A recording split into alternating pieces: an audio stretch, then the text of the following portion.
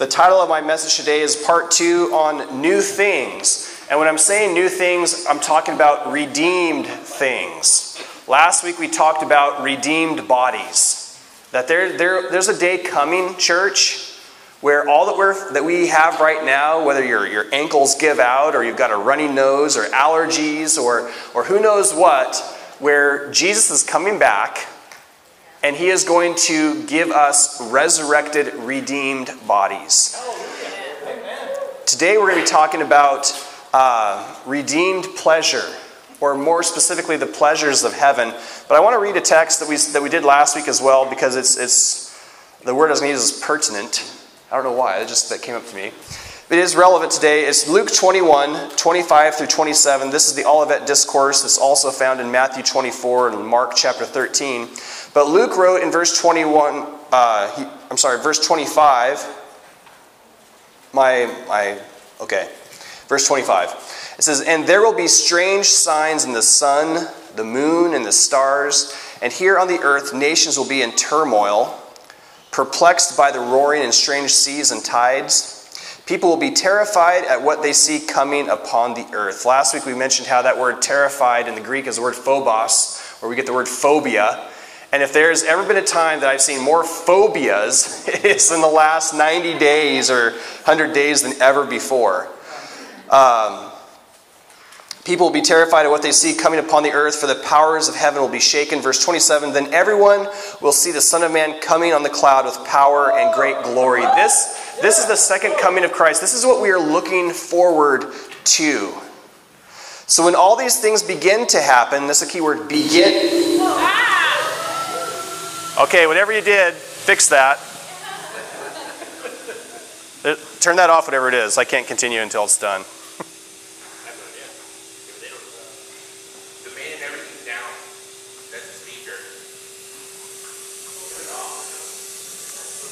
Well, we'll just wait a second.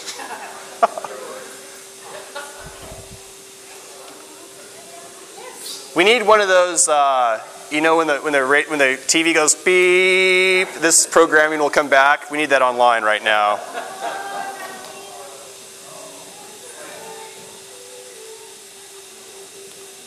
So if you're watching on or listening online on our website right now, we just had a weird thing take place, so give us a minute. And we'll continue. There we go.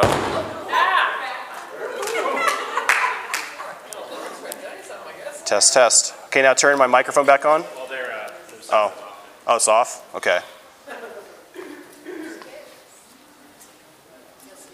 It happens sometimes.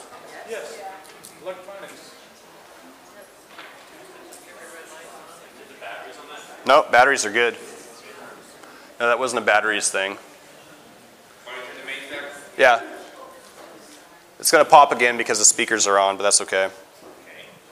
Shouldn't be that bad. Might be a little bit prepared. Get ready. Test 1, 2. Be prepared. Is it back on? There we go. Okay. Now unmute me. Test 1, 2. There we go. We just needed a reboot. So, all right. Verse 28. "So when all these things begin to happen, stand and look up, for your salvation is near."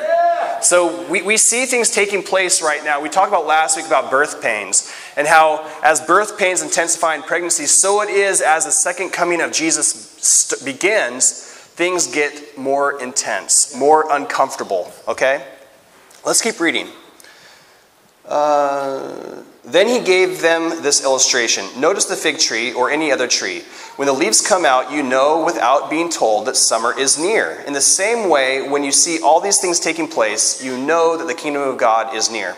I tell you the truth. This generation will not pass from the scene until these things have taken place. Heaven and earth will disappear, but my words will never disappear." So we know that there's going to be a generation. The end of these things take place happens in one generation. So we need to understand that as it comes to the end times and the second coming of Christ, it's not something that's prolonged over hundreds and hundreds of years or thousands of years. It is a generation.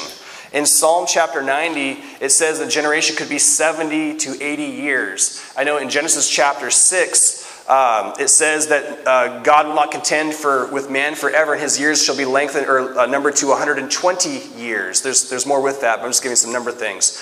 We know that in the wilderness, Israel wandered for 40 years so that a generation would pass away. So we don't know exactly how many years a generation is, but we know that it is in a lifetime.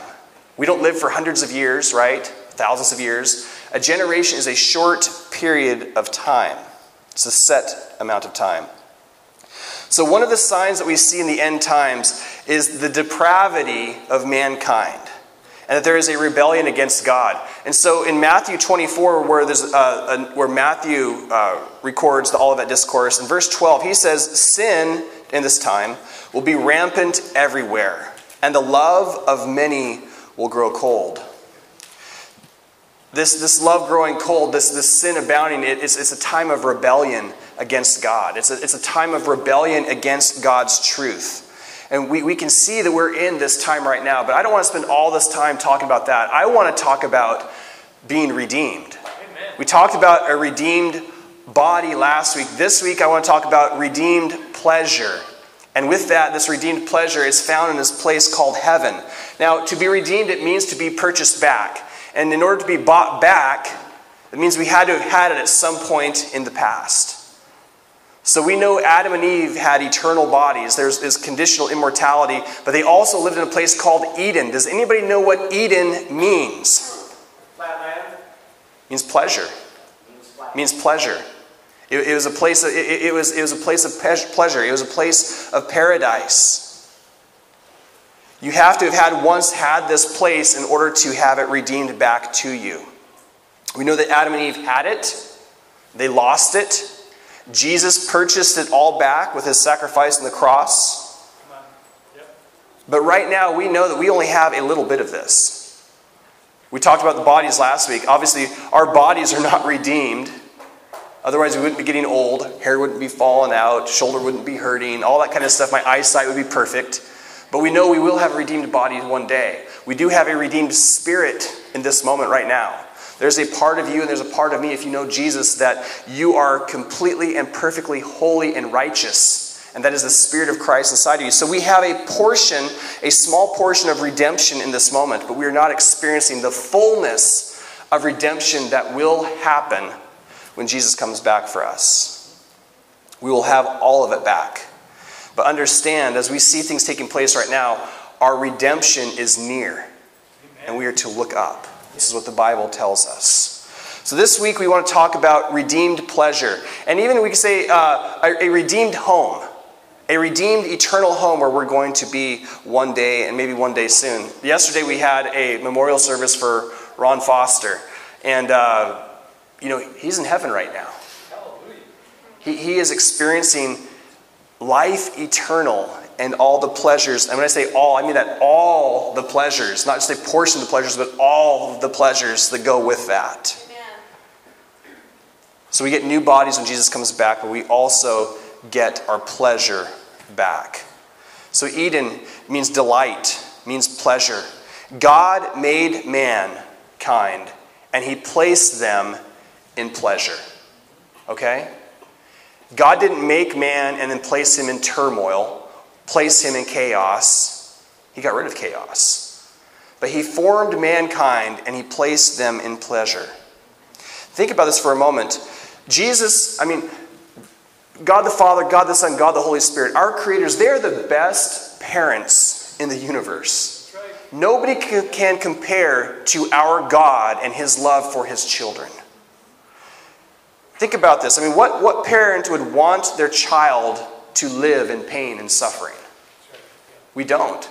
In fact, if my kids are suffering, and it's the worst thing, I'll just tattle on myself. So Claire had a thing in her eye this last Wednesday night, and it's driving me crazy. I would have taken 1,000 little specks in my eye just to get rid of her one speck in her eye, because we don't like to see our kids suffer, right? If we could, we would take their pain on us. Where do you think we get that from? God. It's in his nature.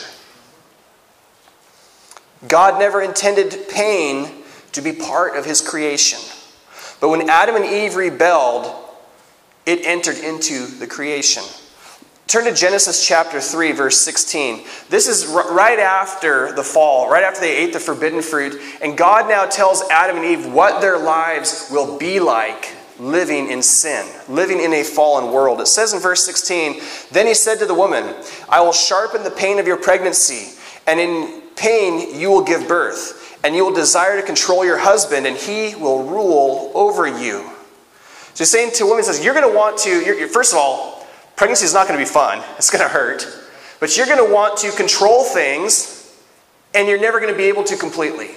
There's going to be strife. There's going to be a lack of peace. There's going to be turmoil between you and your relationships. This came in from sin.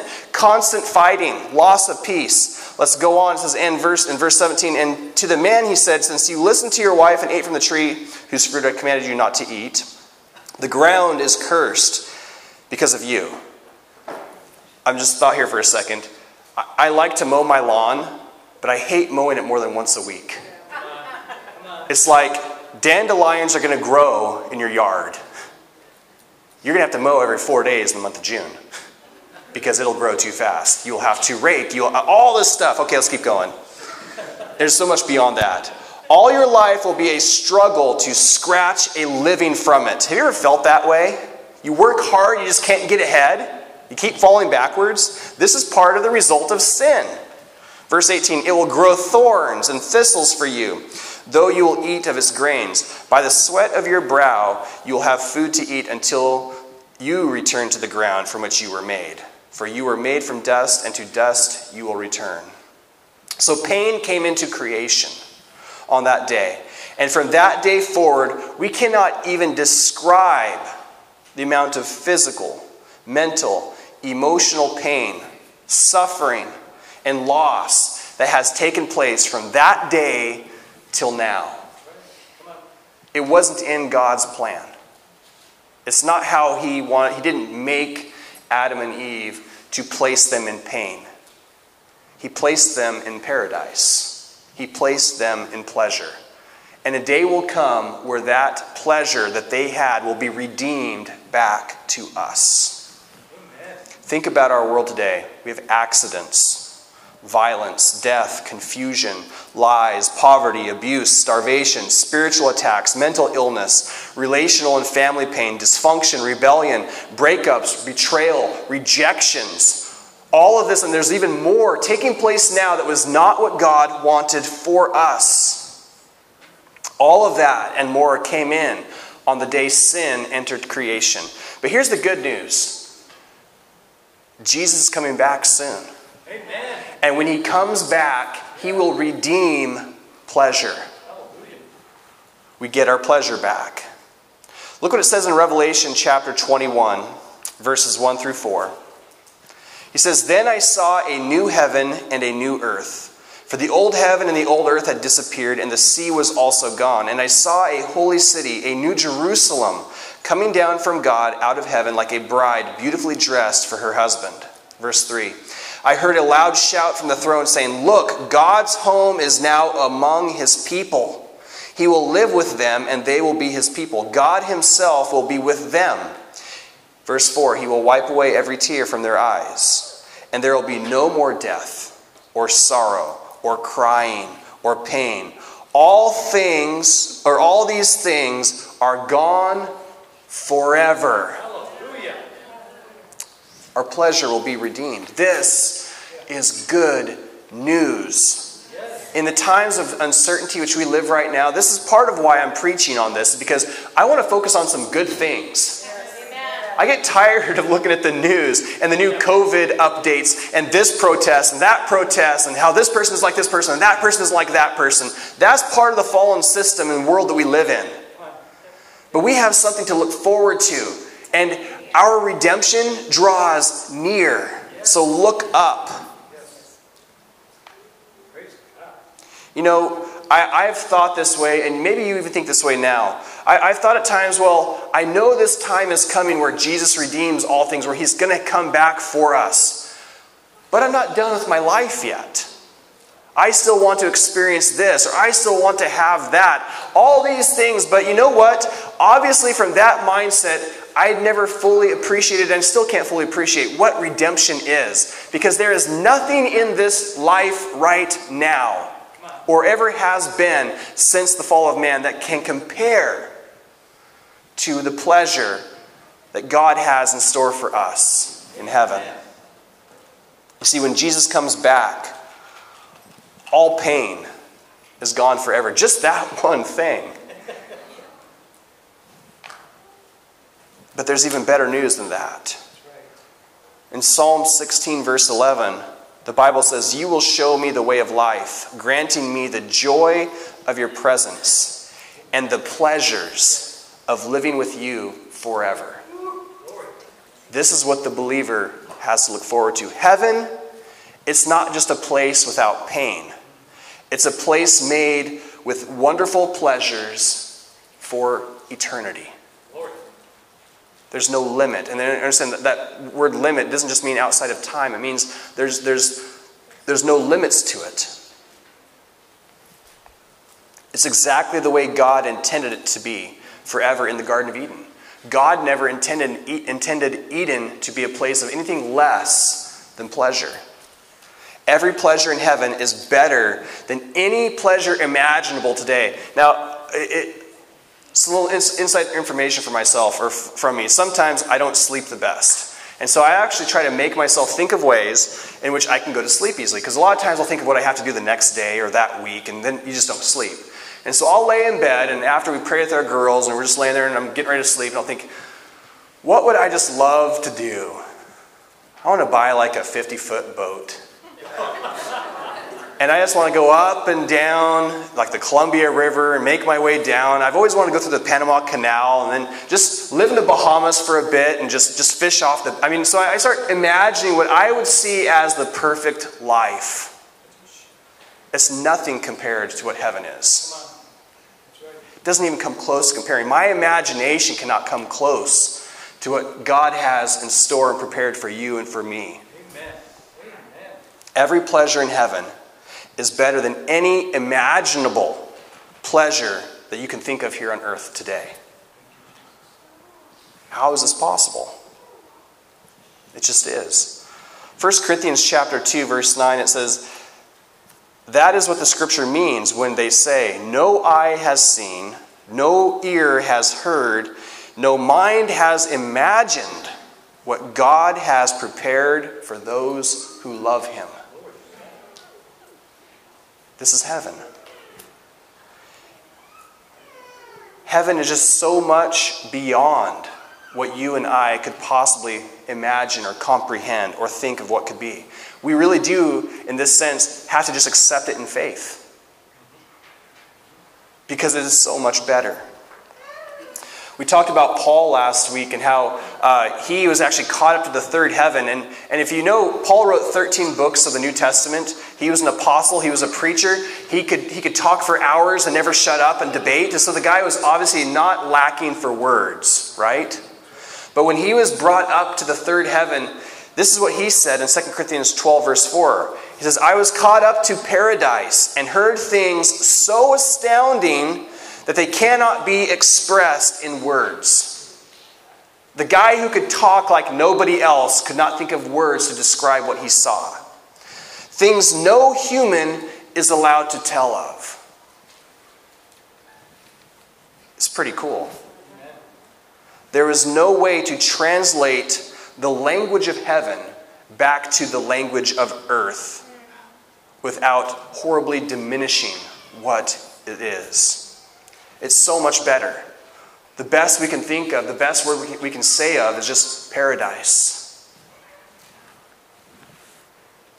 There's 5 elements that we see in any paradise. If this isn't in there, this is just, again, this is the best we can describe it.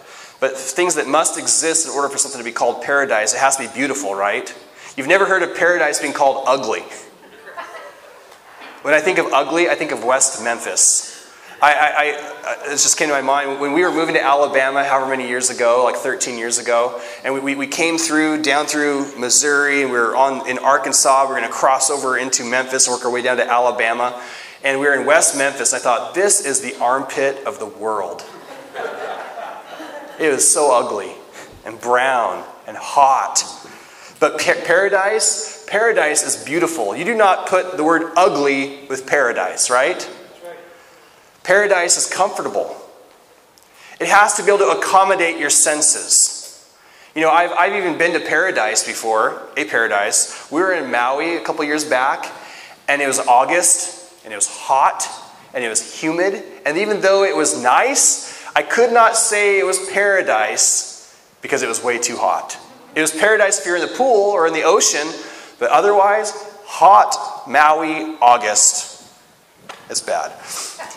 But it was good too, because my parents let us stay there with them. And my mom's watching right now, so Mom, I loved it. It was good. 3, paradise is pleasurable.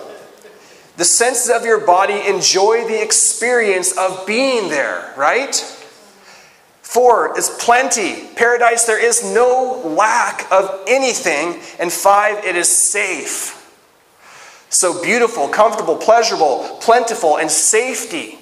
All of that is part of what heaven is going to be. But even in that, it's not adequately explained. So heaven is a place of total pleasure. And paradise, and you know what? Hell is the exact opposite of that. There is not a better compare and contrast of 2 stark differences than between heaven and hell.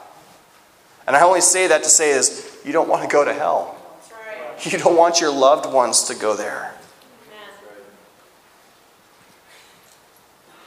So in consideration of what Paul witnessed, you and I, we have never experienced even a fraction of what the pleasures of heaven have to offer. You know, we think we have. We've all had probably good times, right? We probably had times, or we've been places where we thought, I would be happy to never leave this place, or I wish this experience would go on forever. But even in those, it does not compare. There's not a single pleasure in heaven that is worthy of hanging on to compared to what heaven has for us.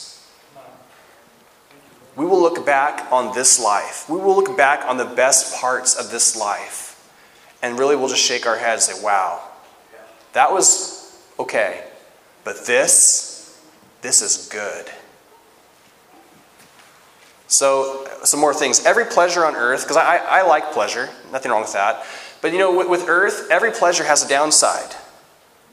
In heaven, there is no downside to pleasure. In heaven, you can eat as much as you want. You'll never get tired of it. Every bite is just, this is so... Every bite is like that. And the plus side, you gain no weight. You don't get sick. I had a bowl of ice cream last night. I had to go to Smith's and get some ice cream. And I got to my last bite and I thought, I have to eat this because I'm not going to waste it. I'll never have that feeling where you have too much. But in paradise, you don't have to have that feeling. You can eat your ice cream and never go, sugar overload. None of that stuff. If you rest too much here on earth, you could be lazy or called a failure, but not in paradise. You can rest. And it's perfect rest.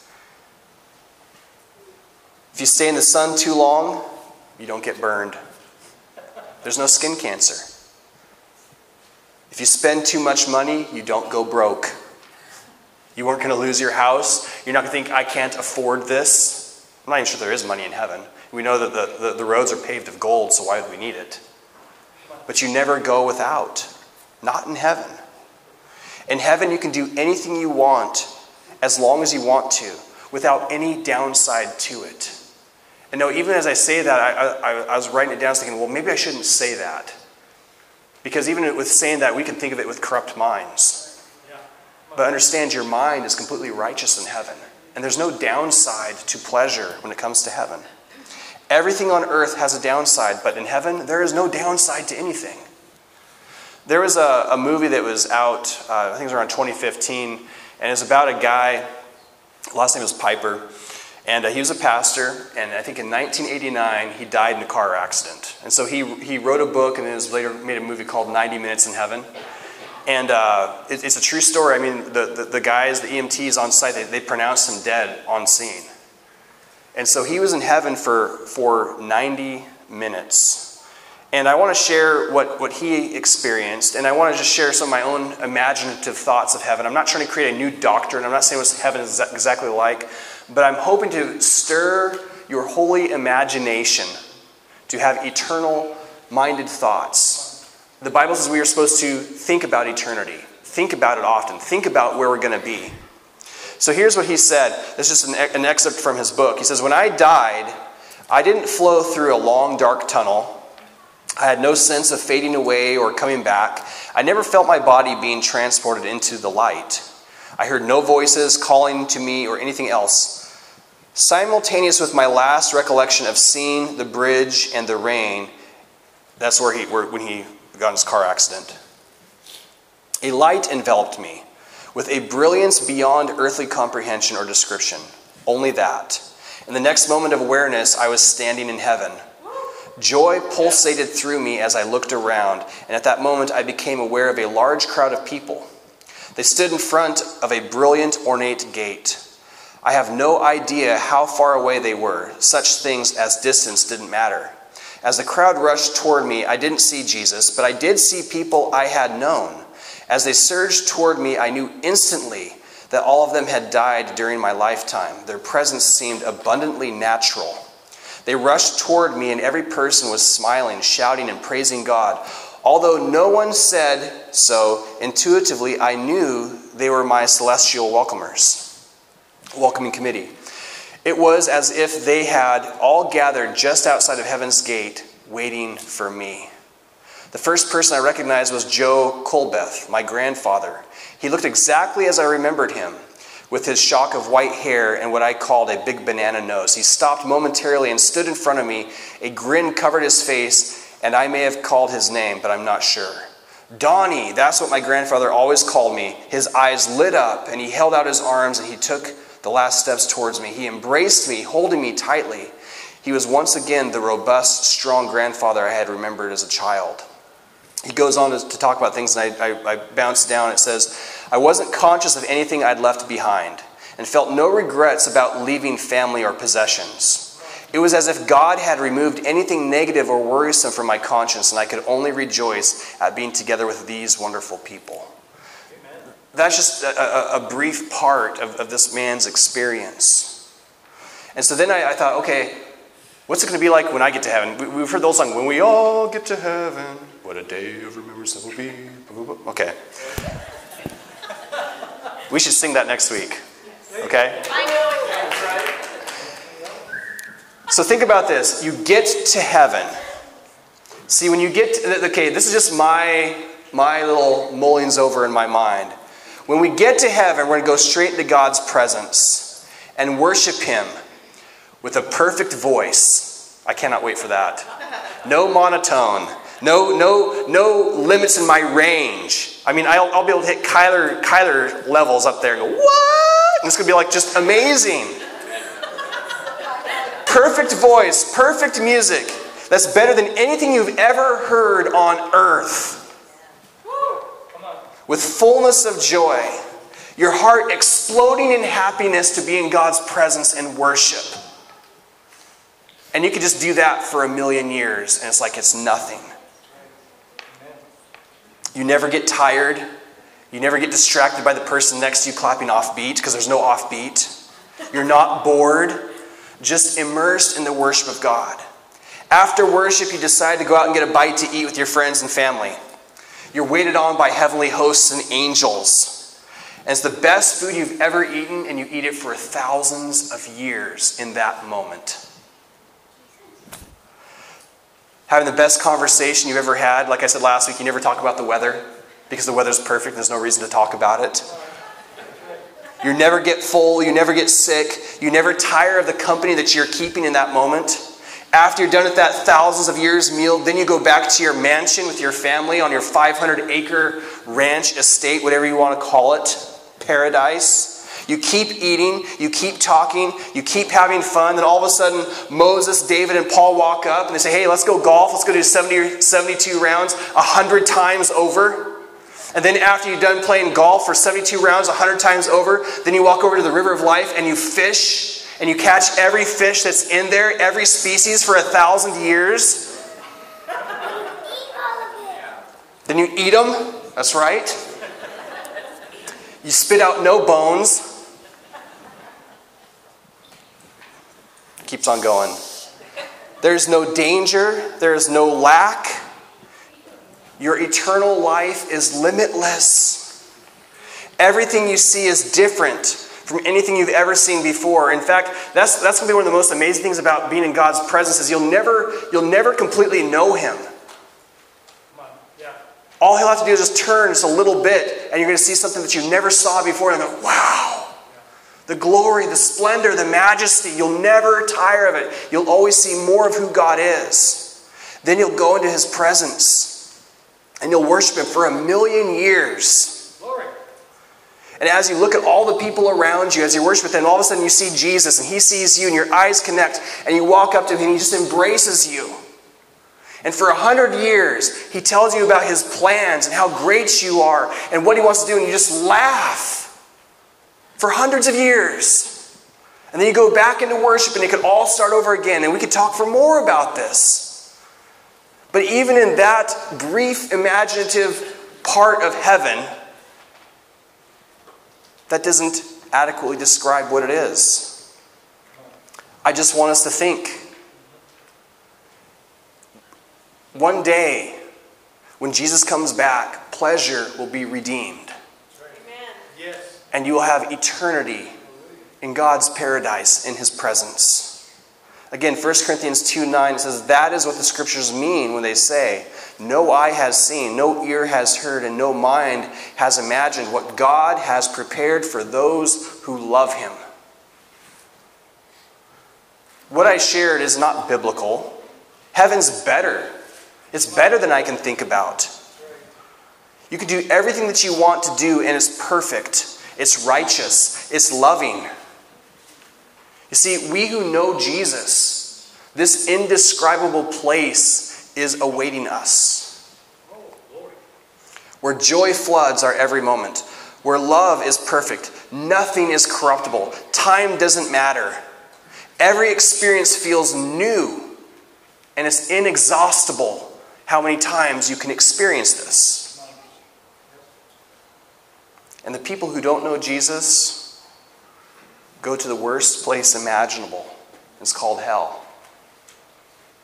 That should provoke us just as much, I think, to do all we can to share the love of Christ with those who don't know Him. A question I've heard many times about hell is this in regards to the Lord. How could a loving God send someone to hell? I don't know how many times I've heard that question, but I want to try to answer it this morning as we wrap things up. First is this. The ultimate gift that God has given mankind is free will. I know there's different churches that have different doctrines into what free will is. Can you actually have it or not? But the Bible talks a lot about choices, and we make them. Free will, so I'm just going to say this, choices, we'll just say choice, free will, synonymous, the same thing. But understand this, when you make choices or if you have free will, there's consequences. Do we all agree with that? There's good consequences and there can be bad consequences for how we choose to behave. You see, when God made Adam and Eve and He placed them in the garden, He had one tree. He said, don't eat of this. Thousands, if not tens of thousands of other trees, but just one, He said, don't eat this fruit. The day you do, you will surely die. And when they sinned, there was consequences. But God is not an unloving God. He's perfect and He's just and He's caring. And He told them ahead of time, He says, don't eat. Don't eat of this fruit. He gave them what would happen, the consequences of bad decisions. You know, when God took Israel to the promised land, what did He do? He said, live this way, serve me, don't do this, don't be like the other people. There's consequences for what you choose to do.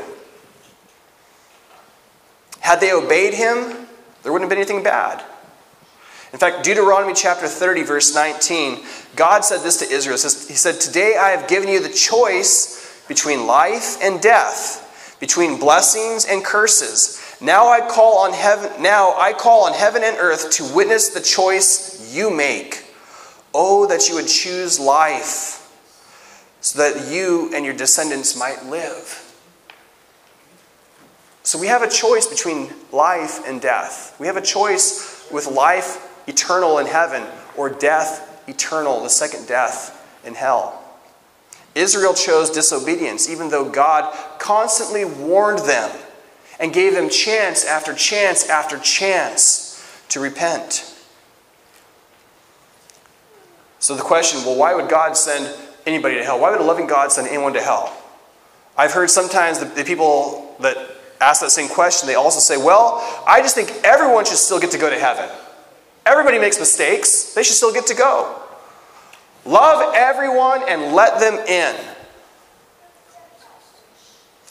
People that say this are saying there should be no difference between a loving mother and a child abuser, a murderer and a doctor, a thief and a diligent worker, an atheist and a missionary, a cynic and a believer, Hitler and Billy Graham, Peter and Judas, Martin Luther King and the KKK. Send them all in. Because God's love, right? This isn't love. It's chaos. It's not salvation.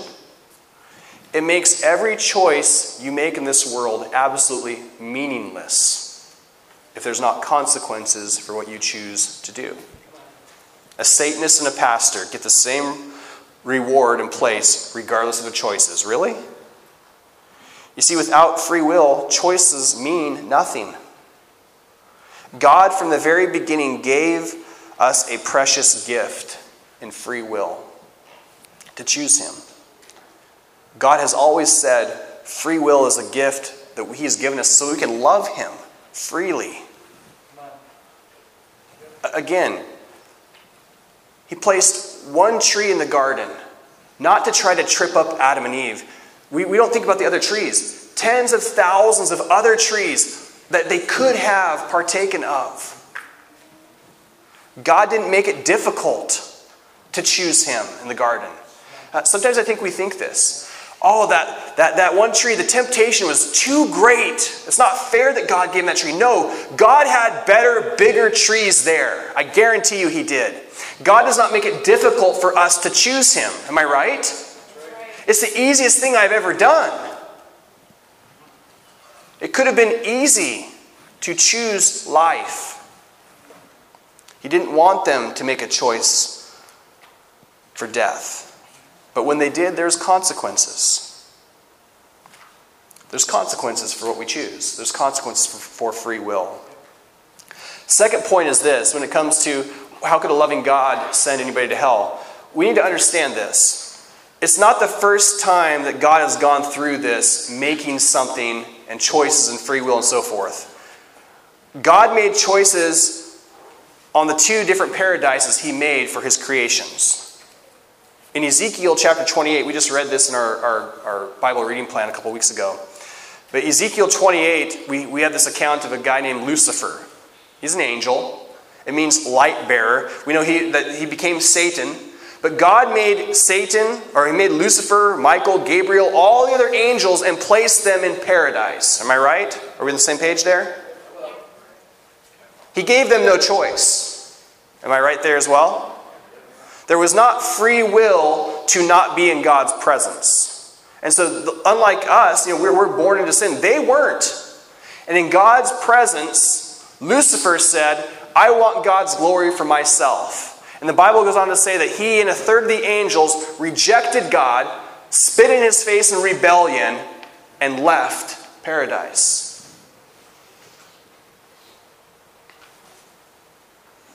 It's hard for good people like all of you here, I was going to say y'all, all of you here, to imagine how could anybody not want to go to heaven?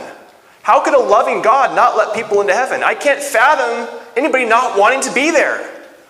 But here we have an account right now. A third of the angels didn't want to be there. And they rebelled against the Lord. It's hard for us to think of this, but it's happened. So it happened in Ezekiel chapter 28. It also happened in the second Eden that we see in Genesis. Adam and Eve, and think about this, Adam and Eve were a greater makings, greater creation than the angels. Hebrews tells us about that. They marvel at what we have. And Adam and Eve, without a choice, were made in the garden. Then they too rebelled. Spit in God's face, says, we don't want you, we want ourselves. Why wouldn't they want to stay eternally in his presence? Then God came to the earth. Jesus, God the Son, came to the earth. How could mankind not want to be in the presence of God in physical form? But what did mankind do? Spit in his face, whipped him, ultimately crucified him, and said, we don't want you. You see, the next paradise is where you and I will be going. And God does not want that paradise to be spoiled either. He wants those who go to the next paradise, the paradise where your departed loved ones are right now, to go there by choice. The angels didn't have a choice in the beginning. Adam and Eve didn't have a choice in the beginning, but we will. God tried twice. He created beings, put them in his presence, and they spit on him, rebelled against him, and tried to take it away for themselves. Absolutely. Heaven is a choice. God doesn't send people to hell. People choose to go there. You have to choose. Revelation 3 verse 20, it says, look, I stand at the door and knock. If you hear my voice and open the door, I will come in and we will share a meal together as friends for millions of years. That's extra, I added that. But God's knocking. He wants people to choose him. God's not going to barge into your life and make you serve him. He only values the relationship of choice and free will. Every single person has to open a door for themselves to God and let him in willingly. So why would a loving God send anyone to hell? Why would any sane person reject such a wonderful eternal offer as heaven from the living and loving God? That's crazy. God is loving. He died on the cross for each and every one of us so that we would not go to hell. Why would anybody refuse heaven? John 3:16 through 21, it says, for this is how God loved the world. He gave his one and only Son, so that everyone who believed in him would not perish, but have eternal life. God sent his Son into the world not to judge the world, but to save the world through him. There is no judgment against anyone who believes in him, but anyone who does not believe in him has already been judged for not believing in God's one and only Son. And the judgment is based on this fact. God's light came into the world, but people loved the darkness more than the light, for their actions were evil. All who do evil hate the light and refuse to go near it, for fear their sins will be exposed. But those who do what is right come to the light, so others can see that they are doing what God wants. So Jesus answers the question right there. Why do people not want to go to heaven? Because they love darkness. They love evil. Just as we read in Luke 21 and Matthew 24, love has grown cold. The world is in chaos. People are unloving towards the Lord. They love darkness more than light. Ultimately, what they're saying is, I refuse to accept a higher moral authority than me. Therefore, I'm going to believe in evolution. I'm going to be a humanist. I don't want God to tell me what's right and what's wrong. I want to choose that for myself. And we can see the world becoming more depraved by the day. It happened to Adam and Eve. It happened to Israel. It happened to Lucifer. And it's happening right now in our own society. People choosing to not want God. I don't know about you, but for me, I'm giving him my life. I know what's to come, dimly, but I do. I can imagine what's to come. Why would I give that up? I believe that because of my choice to embrace God's, this is good, embrace God's grace, it rhymes, pastors try to do that. But because I do that, I'm going to experience pleasures from God forever. Yes. This is what we have to come. And that's all I have to say, and I want to just wrap it up with this. I want to pray for you today. So if you would just bow your heads for just a moment. There are so many distractions in this world. You could be fearful right now because of things that you see going around you. You could be in pain. You could be sad. There are so many things that take place in our lives as a result of sin that can keep us from seeing what God has in store for us. He said in Luke 21, he says, "Look up, your redemption is near." There's so many things that can keep us from wanting to look up. So many things that can distract us from seeing God. So this morning I want to just pray for you. If you have a pain, or if you have a sorrow, or if you have a hardship, if there's anything in your life that is distracting you from seeing what God has for you, would you just raise your hand for a moment so I can pray for you? Thank you, a bunch of you. And I just believe the Holy Spirit is going to come right now. Even if you're at home right now, just same thing, lift your hand at home even, just so that you can, this acknowledgement between you and the Holy Spirit to invite Him in to give you clarity. Clarity of spirit, clarity of eyes to see what God has for you. Let's pray right now. Father, you see the many things in our lives that can distract us, that can take our gaze away from you and towards our problems or our pains or our sufferings or anger or who knows what it is, the hurts of life. But Father, I ask that right now that you would just make us whole by the power of your Holy Spirit who is in us, that we can keep our eyes fixed on you, that we will look up to heaven because you are coming. Your word says you are coming soon. And as these things in our world intensify, it just means you're coming all the faster. So Father, I ask that you would just comfort, that you would encourage, that you would just surround each and every one of us with your love and give us the determination and the discipline to stay the course. Father, I ask that right now for those that we know in our lives that aren't going to heaven, they're living like hell and they're going to go to hell. I ask for ways right now, Lord, that you could help us intervene on their behalf. Lord, I ask that you'd put their faces and their names upon our hearts, that we'd pray for them daily, and that we'd look for opportunities to share your love with them. And Father, we ask that your Holy Spirit would right now start knocking on the doors of their hearts, and that you'd say, let me come in. And Father, if we can be a part in that and leading them to you, Lord, let it be so. Father, we love you. We thank you for this day that we can come together and meet and worship and hear from your word. Encourage our hearts today. In Jesus' name, amen. I do need my thing up here. It's hard.